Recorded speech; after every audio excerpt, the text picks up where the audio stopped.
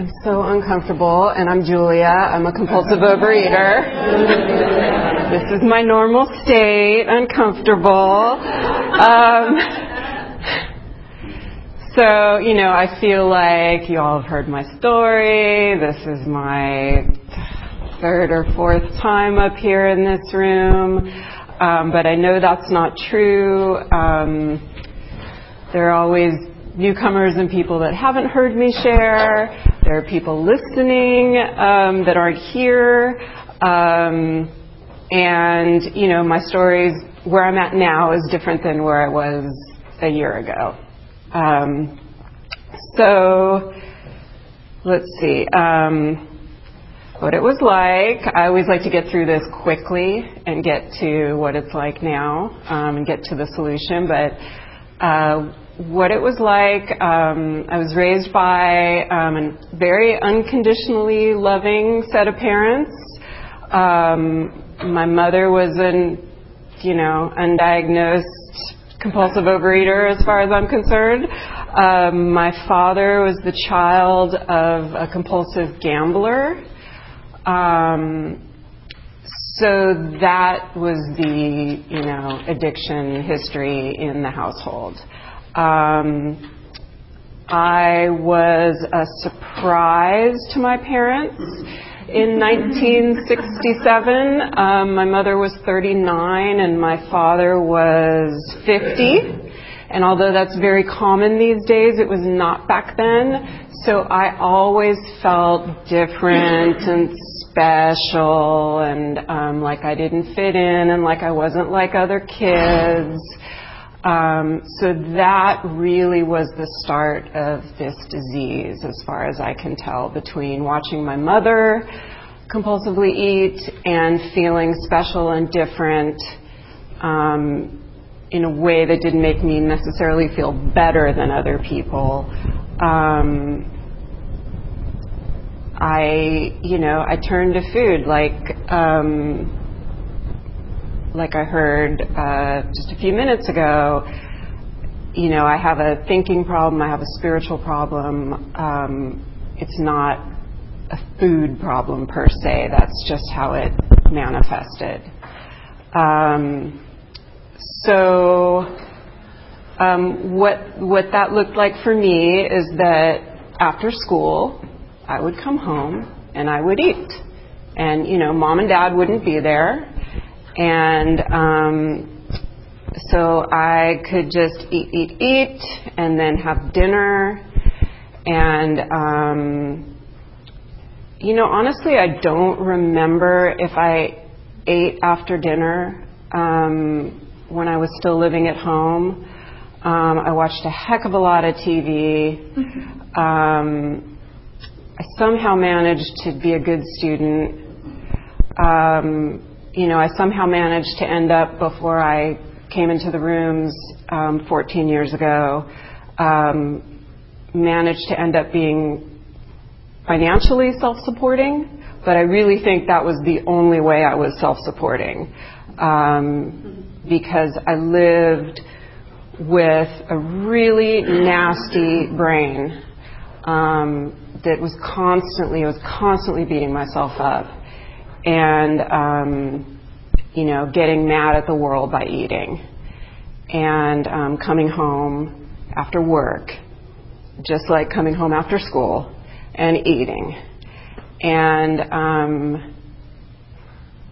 when I was young, my dad was my higher power. I turned to him for everything. And as an adult, I continually looked for people outside myself and things outside myself to make me feel better. I was daddy's little girl. I'm still struggling with that, because no man is never enough. And, so here I am, never been married, no children, because of my disease, really. No one's ever enough. Nothing's ever enough.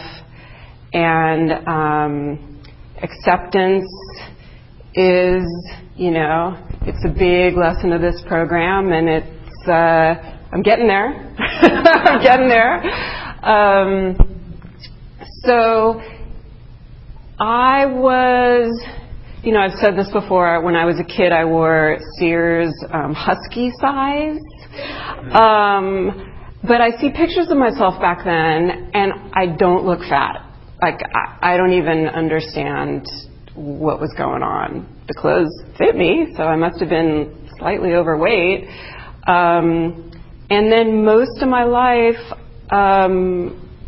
I was, in the range of 20 pounds bigger than I am right now.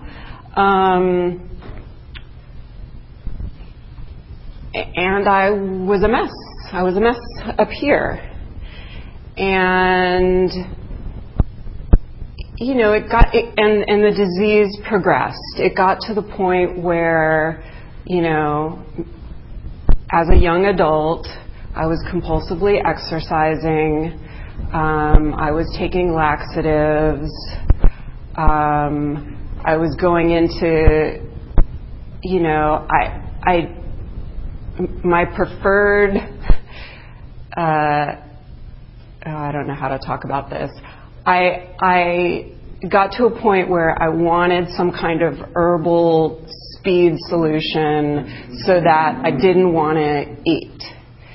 And I even had somebody in like one of those nutrition stores tell me, like, basically say, like, the answer's not here for you, because I came in like a crackhead. And it was, and then I was embarrassed. And I had a close friend who's a nurse who I told her that I was bleeding from laxatives. And she came over and she's like, give everything you have to me. Give me your dieter's tea, give me, And it's like, okay, yeah, that's embarrassing. So, the shame of my secret finally becoming a bit more public is probably what brought me in here. I also had I used to binge at home alone, and I had a very public binge, which was unlike me, and that helped as well. So it takes what it takes. At 35, I came into the rooms.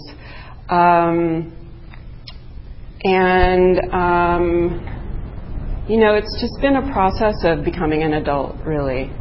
And the answers are all in the big book for me. That there's talk about, I'm going to misquote, I'm terrible at quoting the big book, but there's talk about sort of like an internal reorganization, I think. And that's what I needed, and that's what I am receiving. I'm still receiving it. There's still lots of reorganizing that needs to be done. I'm, and many of us are, I think, an isolator. I grew up, my brothers were so much older than me that I mostly grew up like an only child. And I also grew up in a town, it's interesting, I gravitated towards all Japanese American friends, so in the South Bay. So I, was special and different in my group, and I just always filled that role everywhere I go. And, I still see that. I walk into these rooms and I'm special and different. And everywhere I go, I'm constantly dealing with that tape in my head. And, I'm learning very slowly that some of that may be true, in fact.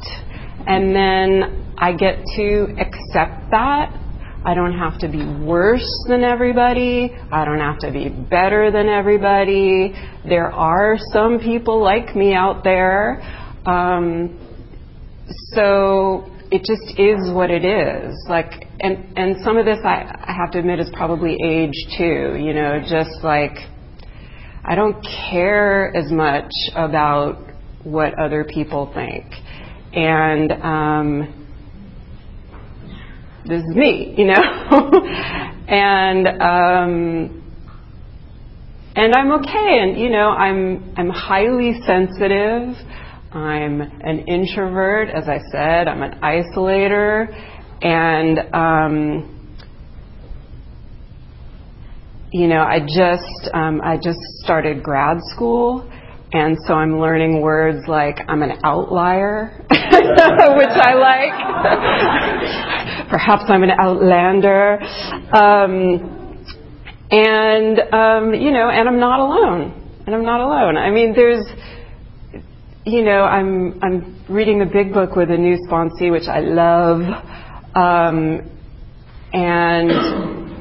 You know, there's talk of the first 2 people that started Alcoholics Anonymous, and then, you know, a few pages later, and there's hundreds of us. And it's like, and there's millions of us, and we're all over the world. And, you know, there's this program for so many things. You know, you name it, I can pick it up if it's outside of me to try to help me feel like I'm in control or feel better, you know, compulsive shopping or compulsively, you know, checking for news on my phone. And none of that makes me feel better. And in fact, it makes me feel worse. And it's difficult to control those impulses. It's really difficult, which is why I have to take my medicine, which is going to my meetings and talking to sponsees and calling my sponsor. And I just started the steps over again, and very, very slowly, and having a hard time because I've got so much homework I have to do now. But working a full-time job in a position of some authority, going to grad school on my computer at night, being abstinent, dating somebody, which is a really huge deal for me and very out of the ordinary. These are big things that I can't imagine would be going this well or happening at all if I was still in the food. I've been at my job almost exactly the same amount of time as I've been here. And, you know, I've gone from part-time worker, you know, I've gone from being the person who would take the stapler home, you know, because I need a stapler, and, you know, use the stamps and all that stuff, to a person who, I'm so excited. I ordered a hole punch from Office Depot, and it's going to be here on Monday.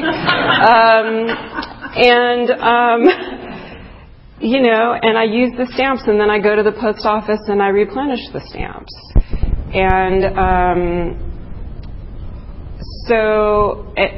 it just feels so much better being this person that does that.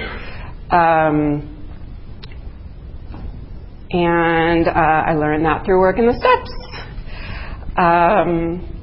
So it's just so, this program is so magically transformative in every area of life. So, you know, I have the same-ish body, but I'm able to connect with people more, hide less, be generally happier in the world, not binge, not use laxatives, not think I need to be skinnier than I am. My weight fluctuates 5 pounds, you know, here and there, and I'm not compulsively exercising, and I'm not dieting. And, you know, how is it happening? It's happening because I'm working the program. It's happening because I have a higher power that I have to put first in my life. And program. I have to put this, I need this before I can do the rest of my things. I need to have a little chat with God in the shower this morning and, on my way here. And, I need help all the time. All the time. I'm so powerless. And, this program has taught me to take what works and leave the rest, and look at how we connect and not how we are different. And if that isn't helpful for life outside these rooms, I don't know what is. It's just a matter of, it's easy to say it's a matter of perspective. But in order to have a change of perspective, I have to be willing to take suggestions. I have to be willing to ask my higher power for suggestions and help. I have to be willing to believe that how it is now is just how it is now. Life is all about change. Our bodies are constantly changing. Everything's moving around inside of us. The world is constantly changing. So if I'm depressed right now, which I'm still prone to depression, so that creeps up on me, now I know in no uncertain terms this will pass. And I need to be willing to keep showing up, because the disease lives in my isolation and the solution is in connection. And that's really hard for me. I'm not someone that has a huge network of friends.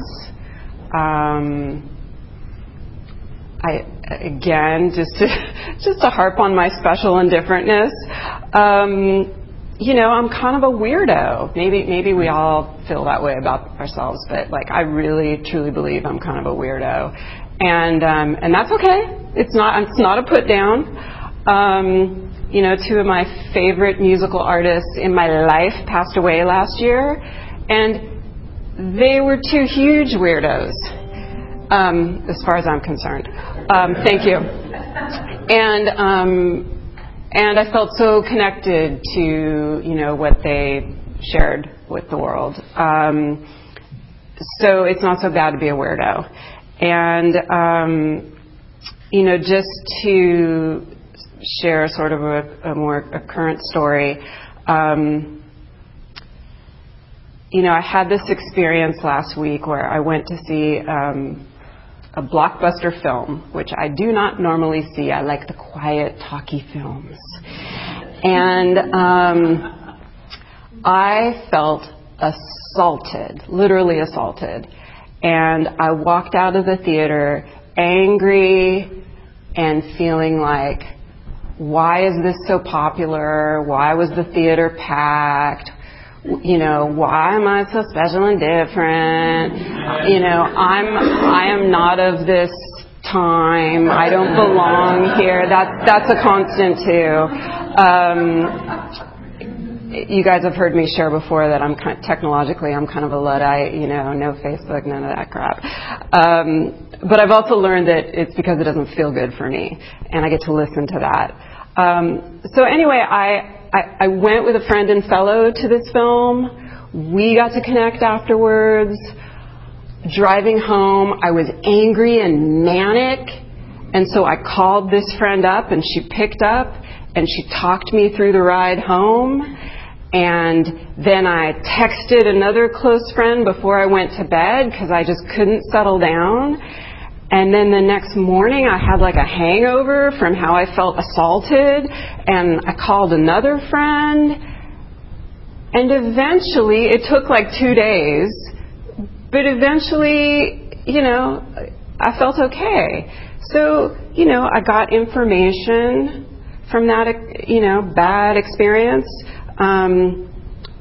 I was willing to make connection, which helped greatly, to just I'm not alone, and normalize, and then it passed, and I get to make different choices. I can go back to my old ways. I was right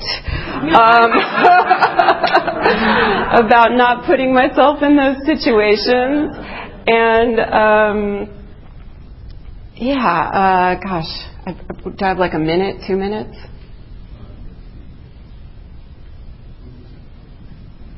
Yeah, 2 minutes. That's close enough, probably. I'm proud of myself. I think I shared some different things this time. I know I shared some of the same things, but I think I'll stop there and we'll move along and there'll be questions. Thank you.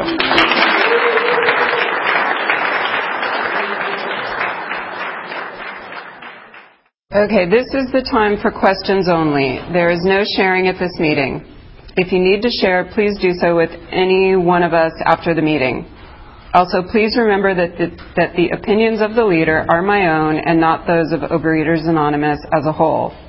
When asking questions, you need not identify yourself because we're being recorded. Please remember, if you ask a question, your voice may be audible on the OA podcast. Okay, who would like to ask a question?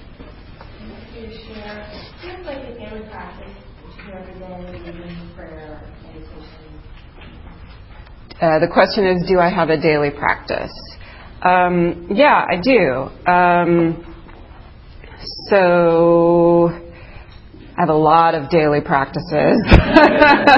A lot. It takes me like 2 hours in the morning to get right before I enter the world.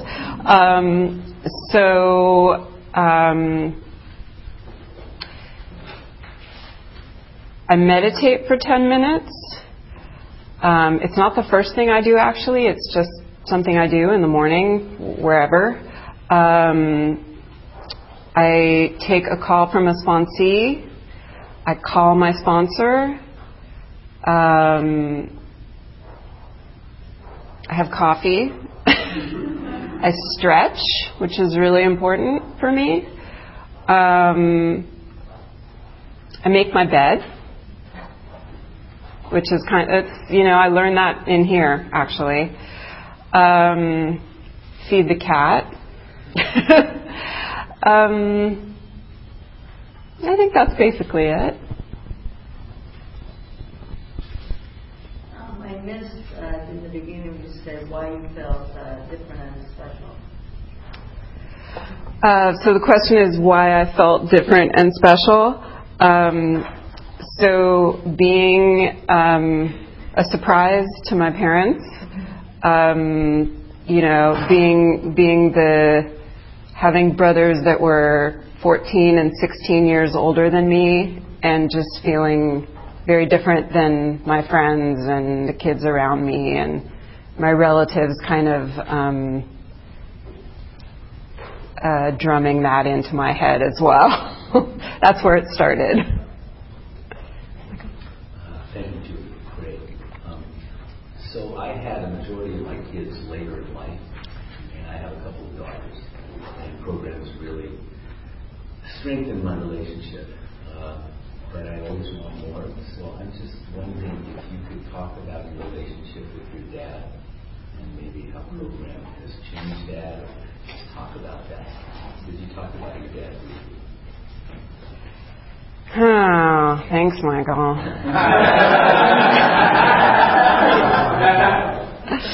So the question was if I could talk about my relationship with my dad and how program has changed that. So, I honestly don't know if program had that much of an effect on my relationship with him. Because we were always so close and there was always so much mutual support and love.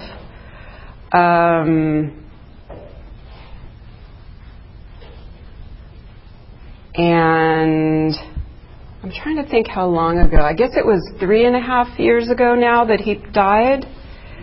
And I'm still having a hard time with that because of how close we were.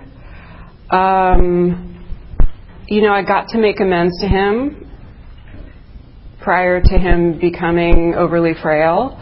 And it was one of those like, what are you talking about? It's nothing. I don't, you were just being a kid. Because when I was an adolescent, as most adolescents do, I was like, I hate you. Because he was very overprotective.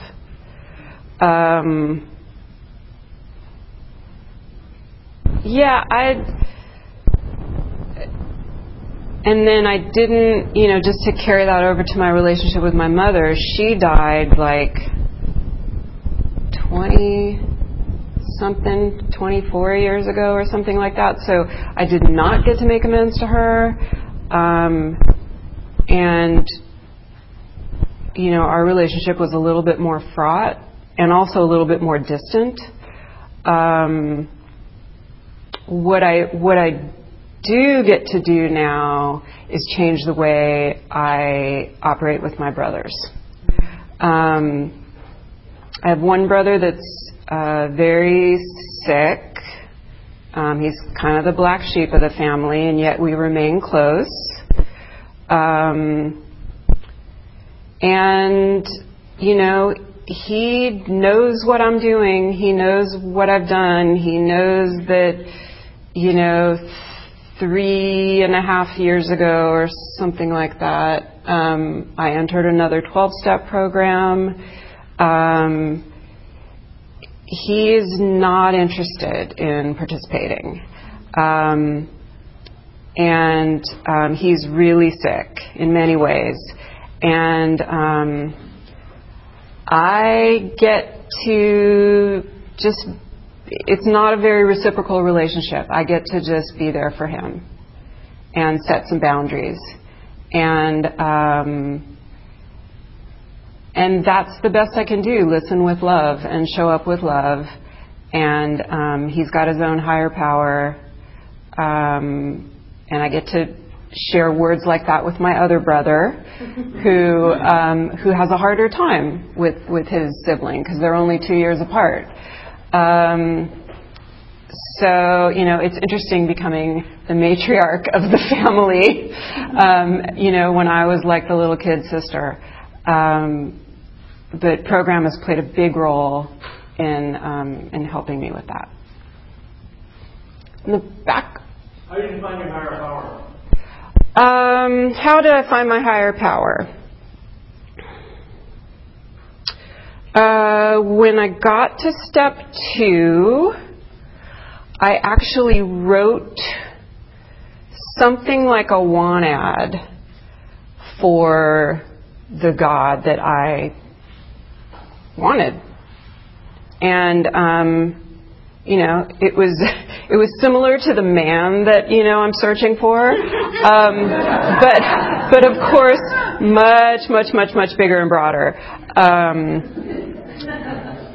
And I kind of honed it into like a half a page of, my God is this, so that it was easy to read. And in the first, God, it might have even been decade, I read that thing every morning before I meditated, just to remind myself who I was working with here. And, and I just had to put down all the skepticism and all the judging about, I've had to do that a lot, like, I'm beautiful, I'm special, like all that kind of like self-talk that I thought was really stupid coming in here, and reliance on God that you can't prove. There's no science to it. I just had to put all that aside because I see that it works for people. So I get to I get to make up a God. Okay, great. And then I just rely on that.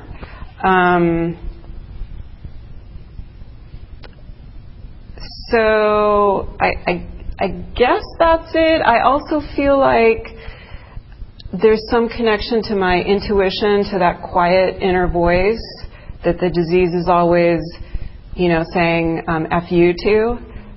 That little voice is God too, or God's child or something stupid like that. I try not to. I apologize, everyone. It's not stupid. But that's how I came in here. So yeah. Thank you so much. Can you talk a little bit about? You talked about feeling assaulted at that movie theater, sort of following the masses. How do you balance being part of the mainstream and not isolating and still honoring who you are? Okay, so the question was, how do I balance being part of the mainstream and still balancing who I am? Without falling into that isolationist depressive. Without falling into isolation.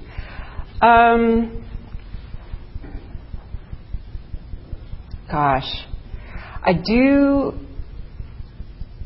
got a lot of boundaries, and what that means for me is I don't have a large social circle, because big parties don't work for me anymore, and going to do the thing that everybody's doing doesn't usually work for me.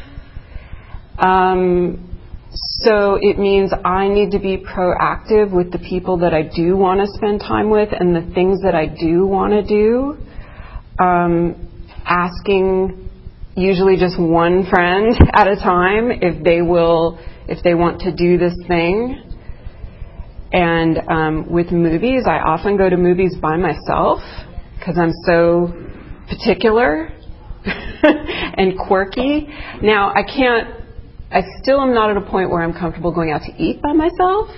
That feels very lonely to me. But I can do a movie. I need to make sure I do at least one social thing a week, ideally 2. But if I go a week with no social plans, I am bummed out. I start going into the bad place.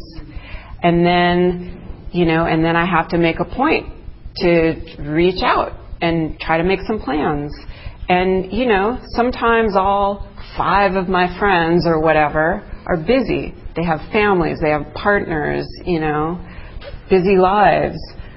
So it's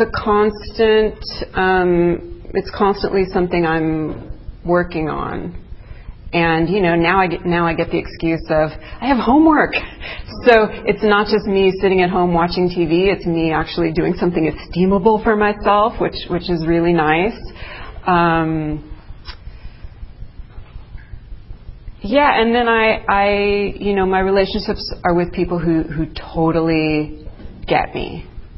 And I was in Hawaii with a dear friend a couple years ago, and we went snorkeling, and it was the first time I had ever done that in my life. And I got a little seasick. My body in the ocean made me a little seasick. But it was also amazing, and I couldn't stop. And so when we got back to land, I felt kind of ill. And, it was time to go have lunch, and we went to this place, and we walked in, and it was packed with people waiting in line, and the menu was huge, and it was up on a chalkboard, and so it was like, we walked in, and I was overstimulated. And so I told her, I'm overstimulated, I can't make a choice right now. And I went to the bathroom, and took a few minutes, and came back, and then reminded myself, I don't have to rush here to pick my lunch. And, worked it out and felt better within a few minutes. But it's just, kind of listening to God, to my inner voice, whatever it is that's telling me, like, this is uncomfortable, this doesn't feel right, take care of yourself, just. Diane? Thank you so much. Could you talk about how your relationships with your friends, peers, work have changed sort of from a feeling of intimacy for you, and also how it is dating for you? How do you handle that emotionally?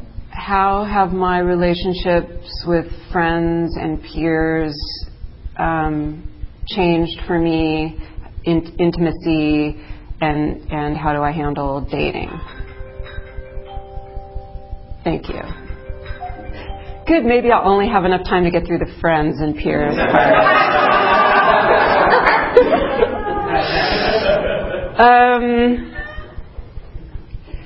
Wow, I never saw my part before. I just never saw my part before. Everybody else was wrong, bad. What about me? What about me? Like a little kid. Me. And so after doing the steps, oh my God, I have a part in everything. And I can't even tell you, I was one of those people that after I read my 5th step to my sponsor for the first time, just a huge weight was lifted off of me. It's such a relief for me to know that I'm not a bad person, and at the same time, I have a part in all these relationships I'm pissed off about, or, things that are uncomfortable. And so now that I'm practiced in looking at that, I come to my friends from a different place, with more humility and more empathy and more, even if it isn't said in my head, is, this could just be my crazy, but can we talk about something or other? And actually the same thing is true, now that I'm into a proper relationship with someone who I can communicate seemingly everything to. I got it in my head last week that he didn't like me as much anymore. I don't know where that came from, honestly. And we hadn't talked for like a week and a half. He lives out of town. So, it was like some texts. And for people listening to the podcast, I'm shaking my head. So I thought, oh, well, I can call him. I can call him and actually make a connection. And so I didn't have to say, is something wrong? We got to just talk and communicate and share our week. Everything good. Nothing to worry about. So, my head just tells me lies all the time. Just stories, like historical stories. And so what's different is my social circle is smaller because people that I can't speak honestly and intimately with, I don't really need them in my social circle. So, I guess that's probably enough. Am I out of time? 2 minutes. Okay, one more question. Have you ever relapsed? And how do you feel about long-timers in relapse? Have I ever relapsed, and how do I feel about long-timers in relapse? I have not relapsed. I have slipped. How that's defined, I don't know. I think it's up to our higher power, our sponsor, and ourselves. Trifecta.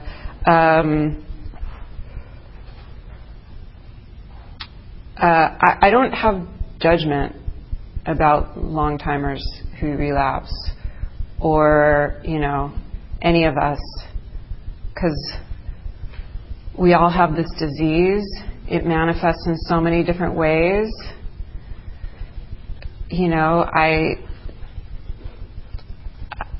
The only way for me to go through life is to try to keep turning to love and connection again instead of judgment. Thank you. I'll just really briefly say that my relapse are around going through big changes, having anxiety, and I've learned to just get back into program, up my tool usage, which is why I've started the Steps Over recently and finally stood up and said I'm available to sponsor again.